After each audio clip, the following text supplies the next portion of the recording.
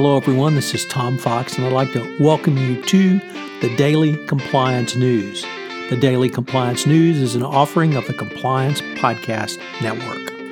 July 25, 2019, The Video Killed the Radio Star edition.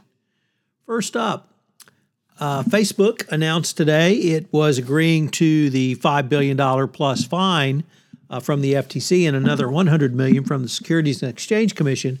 But most interestingly, under the agreement, the FTC mandated that the Silicon Valley company add new positions and practices to increase the transparency and accountability of how it treated people's information. The privacy measures drew sharp criticism for not going far enough, but both Republican and Democratic lawmakers pillared the settlement as a drop in the bucket and said that the FTC had failed to limit the core practice.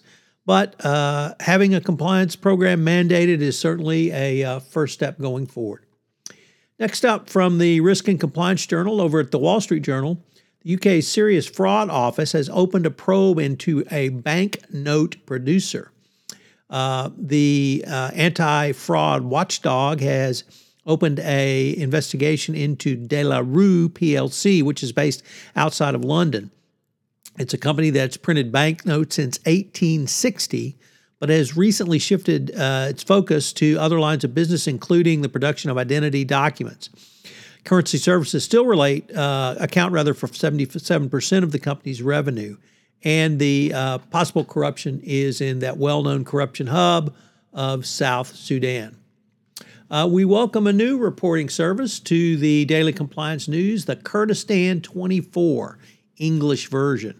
And it reports that the Iraqi government has issued arrest warrants for 11 ministers, officials in the government suspected of corruption. Endemic corruption has been endemic to Iraq for a long time, certainly under the Saddam Hussein regime, and certainly since the U.S. Invaded. But they've never been able to really tackle it. The successive governments have not been able to put an end to it. The current government, who ran on a reformist platform, continues to struggle. Here in the United States, we saw the Technique FMC FCPA settlement talk about FMC's corrupt actions in Iraq. And of course, the 2018 Corruption Perception Index ranks Iraq 168th, or the 12th most corrupt country out of 180 in the world. And then finally, remember the old MTV video, that video killed a radio star? Well, it seems like that song may have a second life, as not only has the Trump administration opened an antitrust investigation into Amazon, but now we have the Secretary of Treasury saying that Amazon has, quote, destroyed, end quote, retail and must be scrutinized. So just think about that, boys and girls, the anomaly of a Republican administration criticizing a U.S. company for not only being technically innovative, but actually being successful. Although it might not be surprising that this administration has brought this federal government bear down on Amazon, given the president's seemingly unremitting attacks on Jeff Bezos because he owns the Washington Post.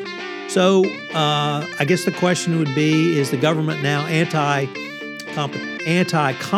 anti-innovation, and anti-everything that every other American administration has stood for? Certainly, they appear to be there for the use of the federal government to go after the political opponents of Donald Trump.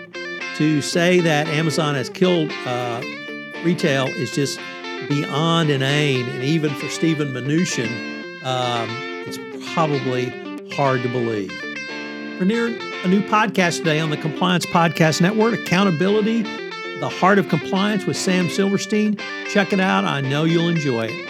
Thanks again for listening. The Daily Compliance News is a production of the Compliance Podcast Network and a proud member of C-Suite Radio.